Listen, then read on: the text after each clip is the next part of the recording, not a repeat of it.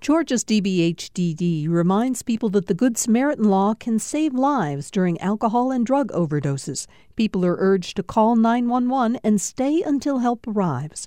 More information at opioidresponse.info.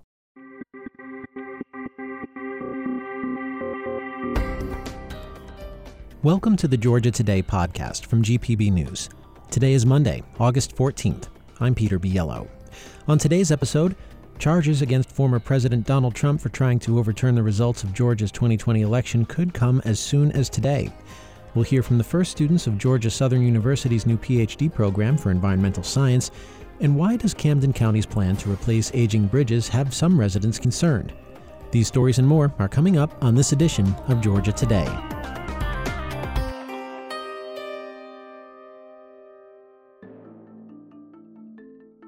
A grand jury is hearing testimony today from several people in Fulton County as District Attorney Fani Willis seeks charges against former President Donald Trump and his allies for failed attempts to overturn the 2020 election. It's the culmination of 2.5 years of investigations into efforts to reverse Trump's loss in Georgia. Former State Representative Bee Nguyen says she testified today in front of the grand jury. In a statement, she says, quote, "No individual is above the law, and I will continue to fully cooperate with any legal proceedings seeking the truth and protecting our democracy." The testimony appears to be proceeding ahead of schedule. Independent journalist George Cheedy, who was scheduled to testify tomorrow, confirmed on social media that his testimony was moved to today.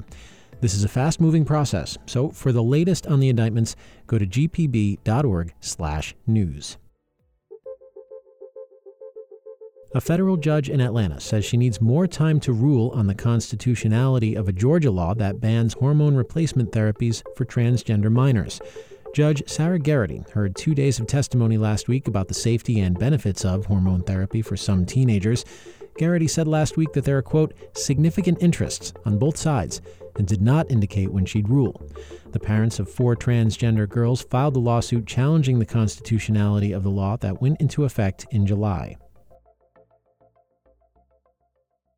Authorities say an incarcerated man has died after being found unresponsive at the Fulton County Jail. Medical personnel resuscitated 34-year-old Christopher Smith after a detention officer at the jail found him Thursday. He was transported to Grady Memorial Hospital and pronounced dead early Friday morning.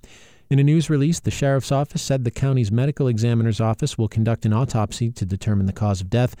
The county jail is under federal investigation for its conditions after a man died in a bedbug-infested cell in September. A plan to close sections of coastal U.S. Highway 17 and replace aging bridges has some residents concerned about public safety. As GPB's Orlando Montoya reports, the Georgia Department of Transportation project could impact travelers far beyond northern Camden County.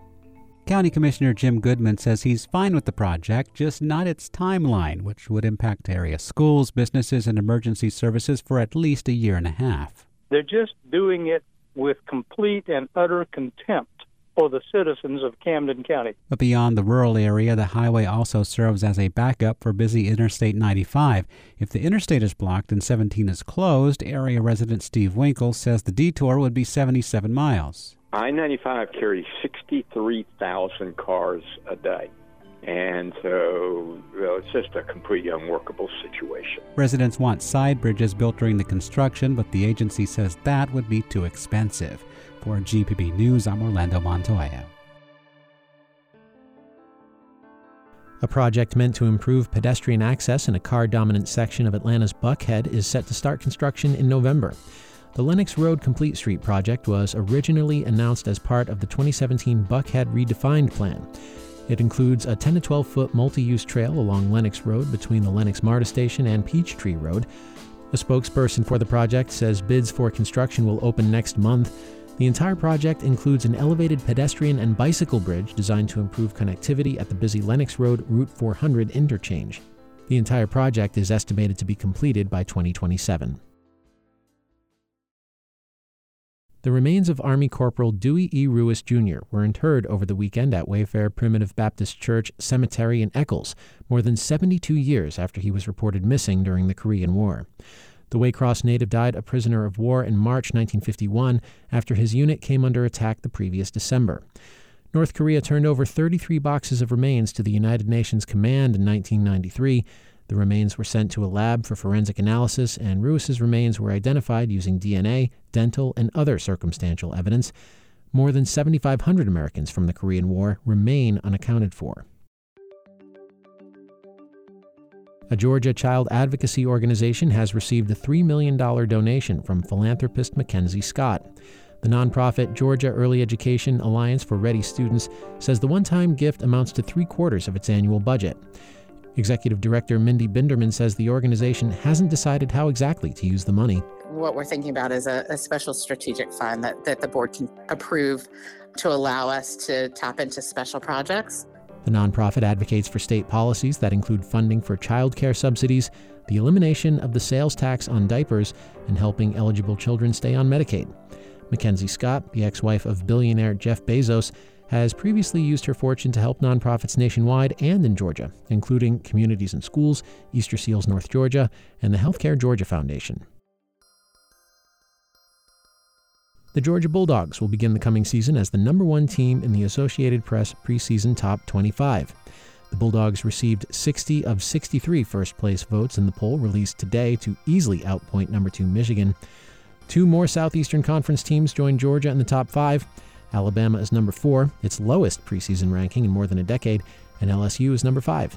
The Bulldogs have won the last 2 national titles while going 29-2, but this will be only the second time in program history that they have been preseason number 1. The first was in 2008. Georgia started the 2021 season number 5, going on to win its first national title since 1980. The Bulldogs followed up with a perfect season in 2022 after being preseason number 3. It's the first day of the fall term at Georgia Southern University in Statesboro and its Armstrong campus in Savannah. And with the new academic year comes a new academic program for the school, the Ph.D. in Environmental Science. In fact, it's the only such program in the Peach State. So what is it that drew the first 8 students to the program? GPB's Benjamin Payne asked 2 of them, starting with Elise Lauer. I'm from the Savannah, Georgia area. We have a very cool location as far as we're a 2-hour drive from the swamp, the mountains, and the beach, essentially, from any point along the low country. So that gives me a variety of questions that I can ask with my research. And the biggest thing that I'm interested in with organisms is epigenetics. So epigenetics is the way the environment changes how the genotype is expressed in animals. Evolutionarily, you're not supposed to be able to necessarily deal with change well in a rapid setting. But we keep finding that organisms really do adapt well, and they'll change their molecular mechanisms to respond to the things in their environments. And that to me is the coolest part of most biology at this point, because we can see really small and we can learn a little bit more about the mechanisms that are in place as organisms respond to things. I did not have the typical 4-year experience with my undergrad. I think it ended up taking me 7 years to complete because I had kids along the way and other life things come up. But I don't see a problem personally with the fact that I'm probably 10 years older than some of my cohort members. I know that this is something that I've been thinking about for 10 years, and it's something that I've been dreaming about. So here I am finally doing it, and I'm okay with that. So I'm Carissa McPherson. I grew up in Cleveland, Ohio, actually. As long as I can remember, animals have always come to me for saving, right? So even as a little girl, I was rescuing squirrels and seagulls and raccoons. All these creatures have come into my life really with that need to be helped, right? So I have my own plethora of scaly and furry creatures that live with me. Also, I always loved the water. So that's been a big part of my life, with swimming, with being right by Lake Erie.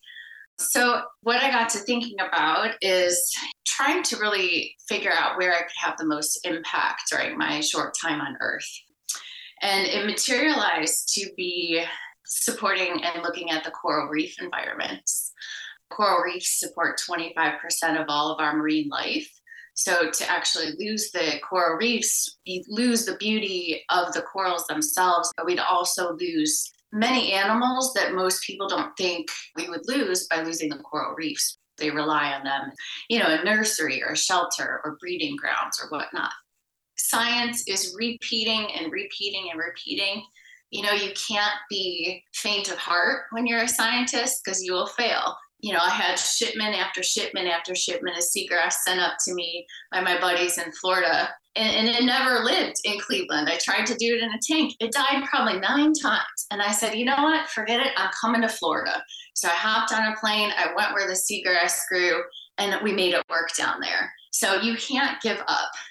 I have always had a dream of living in the pine tree forests and working in the ocean. And I couldn't believe that Georgia has that. I had never come to this area. I came to visit in January, and I was like, this is amazing. There's so many more pine trees than I could ever imagine. So it's just been a real blessing that this has all worked out. That was Carissa McPherson and Elise Lauer, 2 students at the new Ph.D. program in environmental science at Georgia Southern University. In sports, in baseball, the Braves face the New York Yankees tonight at Truist Park for the first of a 3-game series. The Braves are coming off a series win against the other New York team, the Mets. The Braves won 3 of the 4 games since Friday, one of which included a 21-run slugfest on Saturday. And while they lost to the Mets yesterday, 7-6, the Braves did have something to celebrate: Matt Olson's Major League leading 43rd homer of the season. Also, Kyle Wright, who has been on the injured list with shoulder inflammation for most of the season and who won a Major League leading 21 games last season, has begun ramping up his activity at the club's spring training complex in Florida. Max Fried is expected to get the start for the Braves tonight. And in basketball, the Atlanta Dream lost to the Las Vegas Aces yesterday, 86-65. It's their 3rd loss in a row.